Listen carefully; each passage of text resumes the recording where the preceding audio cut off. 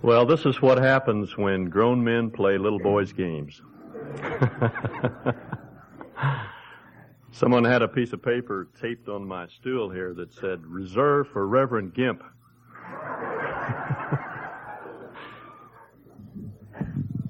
Just no respect for elders around here.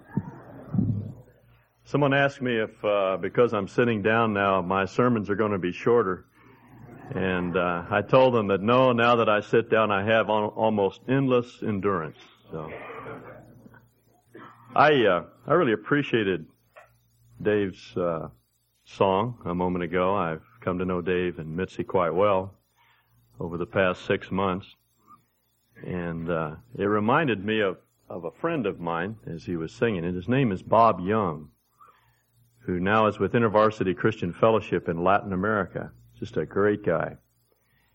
When I first met Bob, he was a graduate student, a doctoral student in a university on the West Coast, and he's just a brilliant young man. And he was working on his degree, and he took his orals and went in to talk to his advisor and was told that he failed them primarily because of his Christian worldview, that they just couldn't accept it. And he flunked out of the program. And as this man was telling him that he had failed to pass, his first thought, of course, was the fact that he had invested about $20,000 in 4 years of his life in this program. But then he thought of the words of that song. I'd rather have Jesus than silver or gold. I'd rather have Jesus than riches untold. I'd rather have Jesus than anything this world affords. And it just struck him as funny, and he laughed out loud. And his advisor thought that he cracked, and he ran out in the front, and he got his secretary and brought her in, and they were going to usher him down to the infirmary. But he just assured them everything was all right, and it didn't matter. And he explained why he had laughed. But that really puts things in perspective. When we realize that what we really need in this world and what gives worth and value and satisfaction to us is the Lord Jesus and nothing else, really. And that just leads right into the passage that we want to talk about this morning. Genesis 22. We've been looking at the life of Abraham over the past few months, this great giant of a man, one who sustained a historic impact upon the world. There's never really been anyone like him apart from the Lord Jesus. And yet, as we've seen, the man himself was not particularly significant. He was just an ordinary sort of man, a caravaneer, a trucker, and not necessarily prepared for this task, this historic task of bringing blessing to the world. And yet a man that God called out and to whom he gave his resources and gave him an almost impossible task, and yet he gave him everything that he needed to fulfill the task that was given to him. And now we come in chapter 2 to a great crisis in Abram's life. As you view his life and the events of his life, there's no question that this event is the most significant event in his life because it reveals the character of Abraham in a way that none of the other circumstances of his life reveal it. Let's begin with verse 1 of chapter 22. Now it came about after these things that God tested Abraham and said to him, Abraham. And he said, Here I am. Now the things which he refers to here in verse 1 are the things that are described in chapter 21.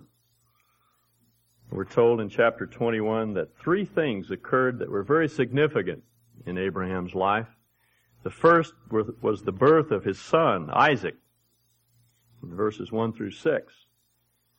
That's the son he'd been looking for the past 25 years. When Abraham was 75 years old, God promised that he would have a son. And through that son, he would make his name great. And throughout those long years, Abram waited. There were some lapses of faith, but that was the promise that God had made, and Abraham believed that God would fulfill that promise. And finally, after waiting, because delay is always a part of God's plan, he received the promise. And Sarah said in verse 6, God has made me laugh. He brought joy into her life through that young man, and so she named him Isaac. Yitzhak means laughter, because God had given her joy. And then in verses 8 through 21, we have a description of the ejection of Hagar and Ishmael from the family. And this in itself was not a happy occasion for Abraham, because he loved this boy as well. But the circumstances were arranged in such a way that it was obvious that God was going to protect Ishmael as well as Isaac, and would make a great nation of him as well. And using a play on Ishmael's name, in verse 17, we read that God heard the lad crying. Ishmael's name means God hears, and God heard him, and he provided for his needs as well. So that brought joy to Abraham's heart. And then in verses 22 through 34, you have a description of a treaty that Abram made with the Philistines. He was living down in the Negev, the southern part of Palestine where the Philistines were, and he arranged a treaty with Phicol, the commander of Abimelech's army. Verse 22, it came about at that time that Abimelech and Phicol, the commander of his army, spoke to Abraham, saying, God is with you in all that you do. The Philistines realized that Abraham was a remarkable man because God was with him. And these tough old soldiers from Greece, men who had fought in the Trojan War, recognized that there was something significant about Abraham and his faith in his God, and Abraham began to sustain the sort of impact that God told him he would have on the nation of Canaan, on the land of Canaan. So there was blessing in Abraham's life. He had a son, and he had security, and things were going well for him. And then in verse 33, there is a new revelation of the character of God. And Abraham planted a tamarisk tree at Beersheba, and there he called on the name of the Lord, the everlasting God. Earlier in chapter 17, we're told that God was revealed to Abraham under the name El Shaddai. In verse 1, when Abram was 99 years old, the Lord appeared to Abraham and said to him, I am the Lord God Almighty. Walk before me and be blameless. And the word doesn't mean so much almighty as it means God who is sufficient, God who is adequate for you. El Shaddai, the word shad comes from the Hebrew word for breast. And it's a picture of the God who nourishes and cares for our needs and provides for us in every way. He's the God who is sufficient, the God who sustains. And that Abraham knew. But now he has a new revelation of the character of God. He is the everlasting God. He is the God who is always sufficient. He never changes. Even though circumstances change, God doesn't. We have a way of looking at circumstances, and when they become bleak, we think God is angry with us, or God has turned away from us. He's forgotten us, but that's not so. He's the God who's always adequate. And He will either change our circumstances, or He will provide what we need to go through the circumstances. And this new revelation of God was what prepared Abraham for the test that he was to experience. And so he speaks to Abraham in a vision of the night. When Abraham went to sleep that night, he had no idea that his life would change so radically. He went to sleep at peace, in peace. He had a son. He had security. He just felt warm and comfortable. But you know, it's not God's primary intention to keep us comfortable. He wants us to grow up. That's far more important to God than our comfort. And He will very frequently take our comfortable circumstances away to teach us that what we need is God and God alone, and nothing else. And so the Lord said in verse 2, "Take now your son, your only son, whom you love, Isaac, and go to the land of Moriah and offer him there as a burnt offering on one of the mountains of which I will tell you." It's almost as though he's rubbing it in. Take your son, not Ishmael, your only son, your own son, your unique son, the son of the promise, Isaac, the one whose name means laughter, the one whom you love, and offer him up. Jesus says in Matthew 10 that we're not to love father or mother or husband or wife or son or daughter more than him. And that's difficult for us to understand. He's not saying we're not to love mother and father or son or daughter. It's a matter of comparison.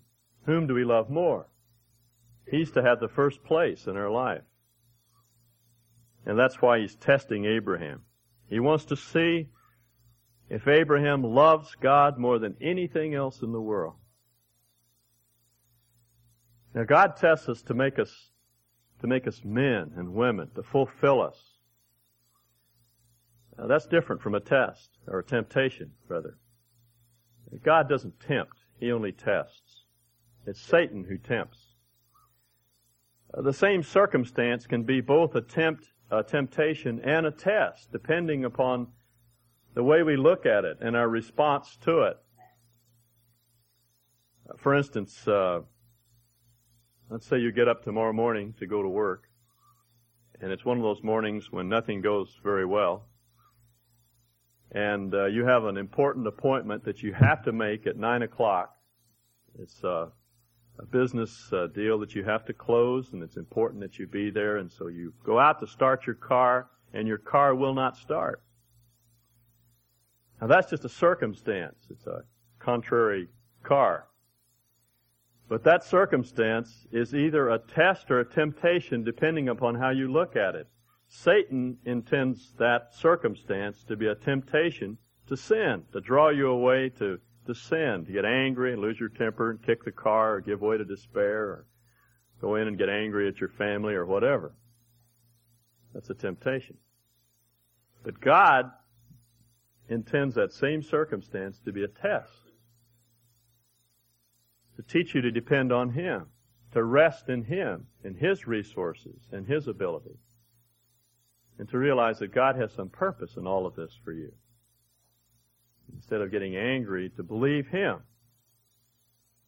And thus, our faith, you see, is strengthened. Now that's what God is doing with Abram. He's strengthening his faith through this test.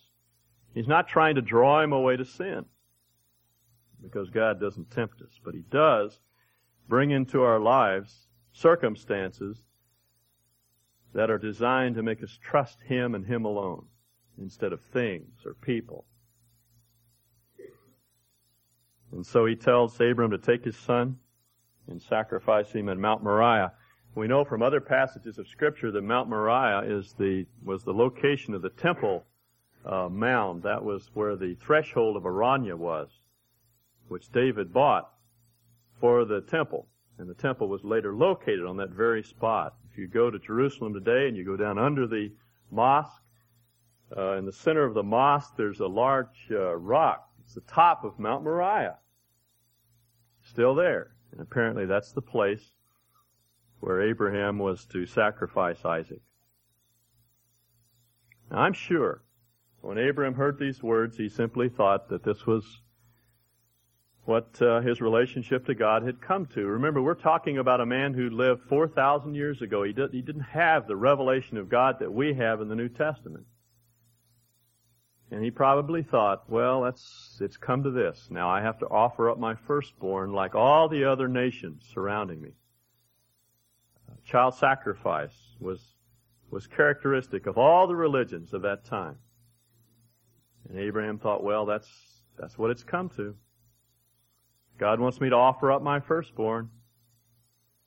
And so without any question, he begins to make preparations for the sacrifice of his son. He's going to put to death the one that he had based all of his hopes in, the one that would make his name great. So Abraham rose early in the morning. It's characteristic of Abraham to face a hard thing resolutely. He didn't put it off. He rose early in the morning and saddled his donkey and took 2 of his young men with him and Isaac his son, and he split wood for the offering and arose and went to the place of which God had told him. He rose very early in the morning before anyone else was up in the family. Perhaps he didn't even tell Sarah, because this was an issue between Abraham and God. It had to be worked out in the privacy of his own heart, and he made the decision. He had decided at this point he was going to obey no matter what it cost him. He was going to put to death his hope. And he began to make preparations alone, saddled up his donkey, gathered the wood, began to split it, took his splitting maul out, began to split the wood, and with every stroke he realized that that was the wood on which his son would be sacrificed. And on the 3rd day, Abraham raised his hands and saw the place from the distance. Beersheba is only about 50 miles from Jerusalem. They were traveling slowly. Abraham was 100 years old. The boy was probably in his early teens, and they were traveling slowly to the north, and finally they reached the site of Mount Moriah, and Abraham said to his young men, stay here with the donkey, and I and the lad will go yonder, and we will worship, and we will return to you.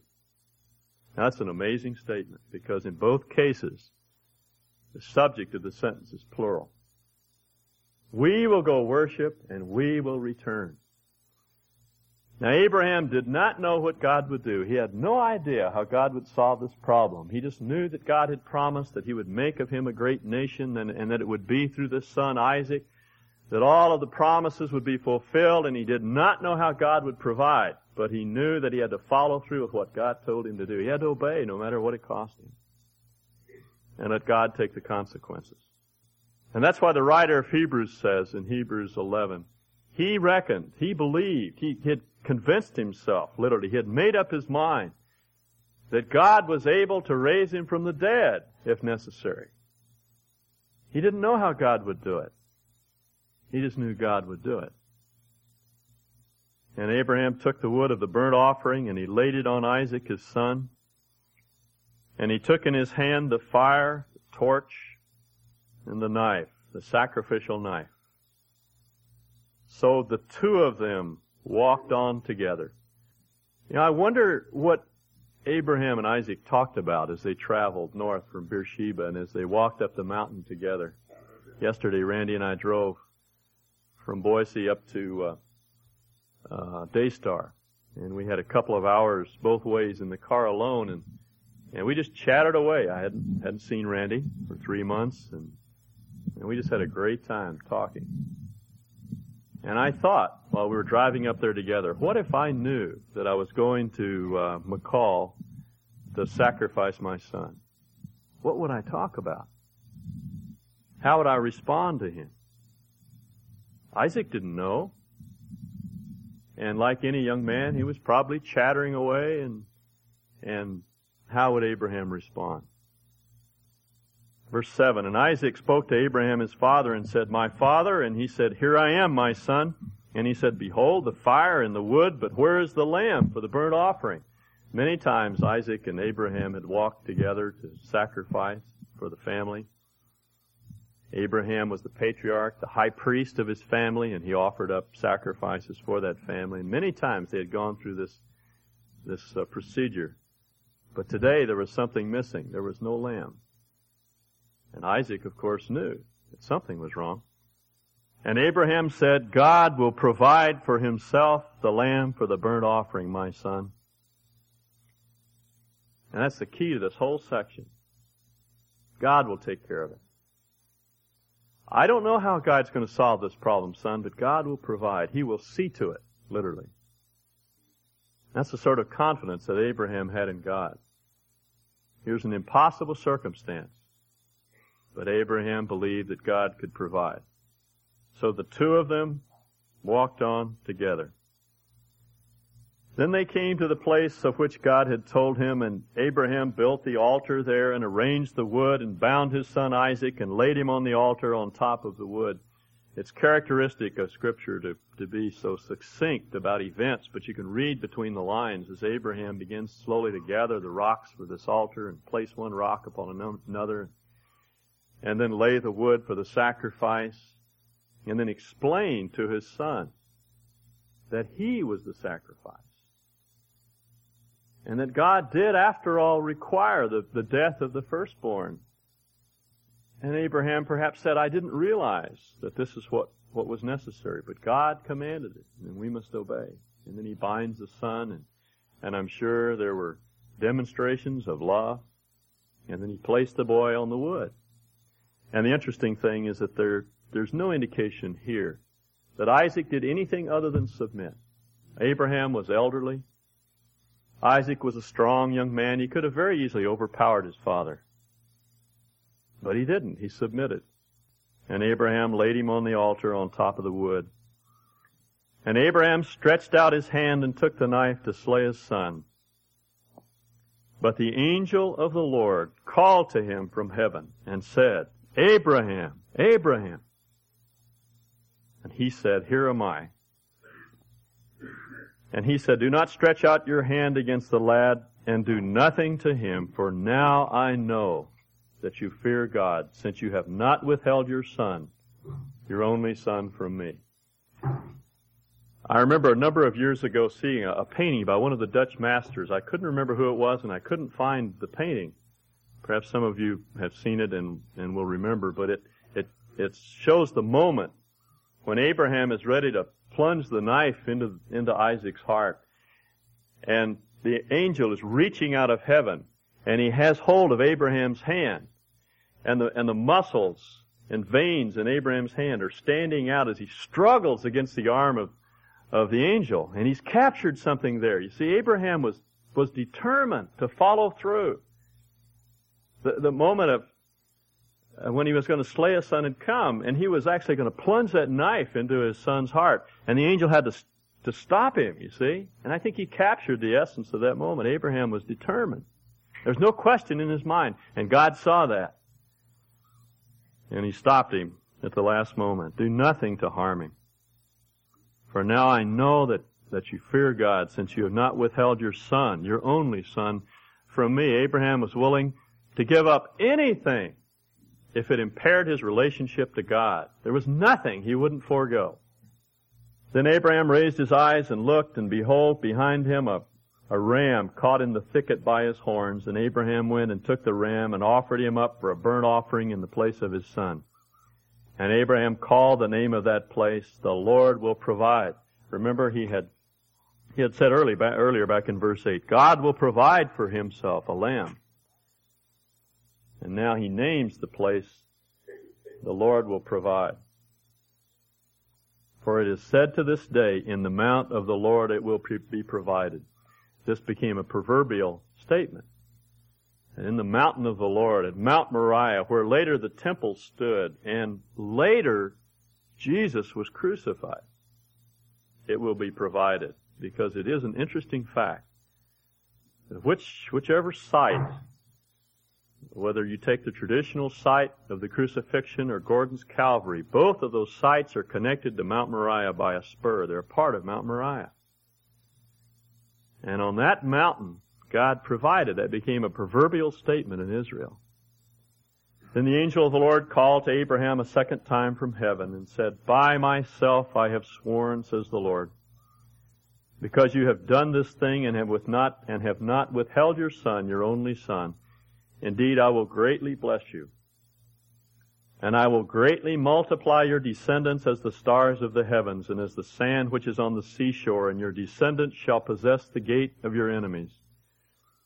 And in your descendants all the nations of the earth shall be blessed, because you have obeyed my voice.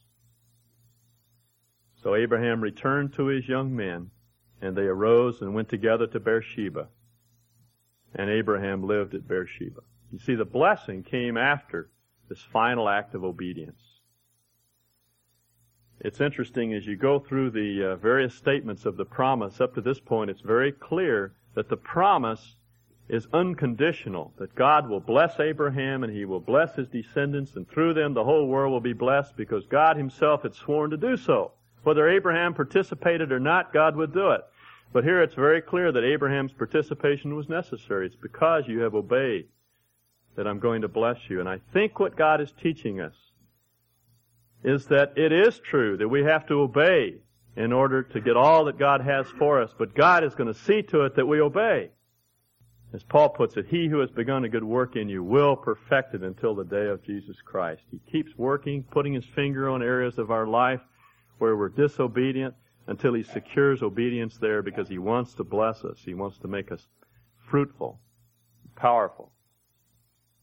And you see what he had to do was strip away from Abraham everything that he trusted in other than God before he could bless him. And that's what God has to do with us. The question we have to ask ourselves is, what's our Isaac?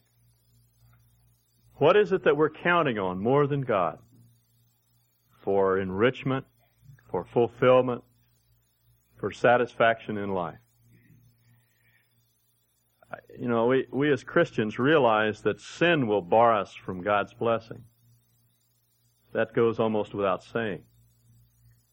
But we also need to realize that good things in our life can bar us from God's blessing. Anything that we trust, anything that we're counting on to make us attractive, to make us powerful, to give us impact upon people, to make us fruitful, anything other than God has to be put to death. And so that's the question. It always comes down to that. What's my Isaac? What is my joy apart from God? And whatever it is, it has to go. Maybe it's literally a son or a daughter. Or maybe it's your dream of what a son or daughter ought to be. Most men have some idea, and women too, of the kind of people they want their sons and daughters to be. Because somehow we want our sons to make our name great. We feel that our reputation is tied in with them and their greatness. And they disappoint us. They don't choose the vocation that we want them to choose. Or they look a little freaky. And we don't like that. Because we want them to look a certain way. And you see, what we're worshiping is the dream of the kind of son or daughter that will make our name great. And that's precisely what Abraham was inclined to do. And we have to take the knife to that dream. And trust in God to make our name great. Or maybe your Isaac is your dream of a perfect marriage. If you just had the right kind of spouse, and you dream of the kind of person that would be, and that would fulfill you, and you keep hanging on to that hope, and you're not content with the kind of marriage that you have. And what this passage teaches us is that we have to take the knife to that dream and be content with whatever set of circumstances God has put us in. Maybe it's to be not married at all. Put the knife to that dream and rest in God. Let God satisfy us. Let God make our name great. Let God be the one who enriches us.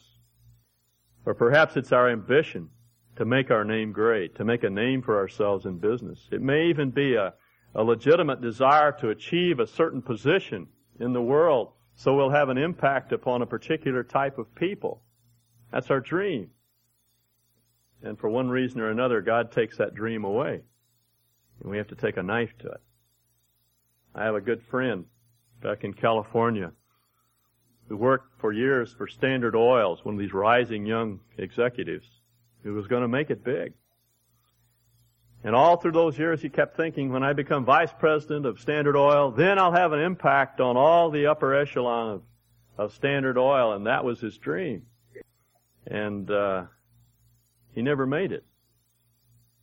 He became an assistant to one of the vice presidents, and he just stayed there for years and years and years. And finally he realized that he had to take a knife to that dream. That was God's place for him. God might elevate a man, but that's his call. That's His choice. And we need to trust God and not some position or station in life. Or maybe it's some relationship. Maybe it's a person who's come into your life and you know that relationship is not right, but that person fulfills you for the moment and satisfies you. And we need to take the knife to that. Or some habit. Or whatever. It can be almost anything. It can be a good thing or it can be a bad thing, but it's something in our life that we trust other than God. It's something that we think will make us powerful, will make us fruitful, will enable us to have some kind of historic impact. But you see, God's the only one we can trust. Anything else we have to be willing to put to death. You know, it's kind of an interesting postlude to this whole thing. As I said, it was on this mount that God did provide. The Lord Jesus was crucified just to the west of the top of Mount Moriah. And there were a lot of things that Isaac experienced that the Lord did not. There were no tender final moments for the Lord Jesus. He stood before the Pharisees and in that trial and was degraded, spit upon, cursed, struck, and as he hung on the cross, there were no tender final thoughts from the Father. The Father forsook him because he became the sin bearer. And that's what's behind the Lord's cry, my God, why have you forsaken me?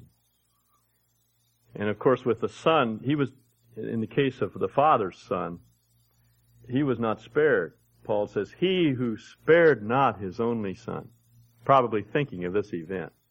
God spared Isaac, but he didn't spare his own son. See? And that's where it's provided. See, it's the cross that makes possible the cutting off of the old life. That's where provision is made. That's where the power comes from to put to death anything that stands between you and a wholehearted and authentic love of God. You know, there are two aspects to the cross. There is the fact that Christ died for us, and that takes care of the guilt of sin. There is a second phase of the cross which often is not mentioned, but it's just as significant, if not more so, and that is our identification with Christ. We died with Christ so that the old life and the power of the old life and the habits of the old life and the patterns of the old life are put to death. And they don't have to dominate us any longer. We can put them away. And so what we need to do is ask ourselves, what is the Isaac in my life that keeps me from being what God wants me to be, from being a source of blessing? And then act decisively, as Abraham did, to put it to death once for all. And the result will be for us, as it was for Abraham, it will be a source of blessing, because we have obeyed His voice. Let's pray. Father, we thank you that we have this great example here of a man who was willing to put to death the thing that he loved more than anything else in the world, because he loved you more.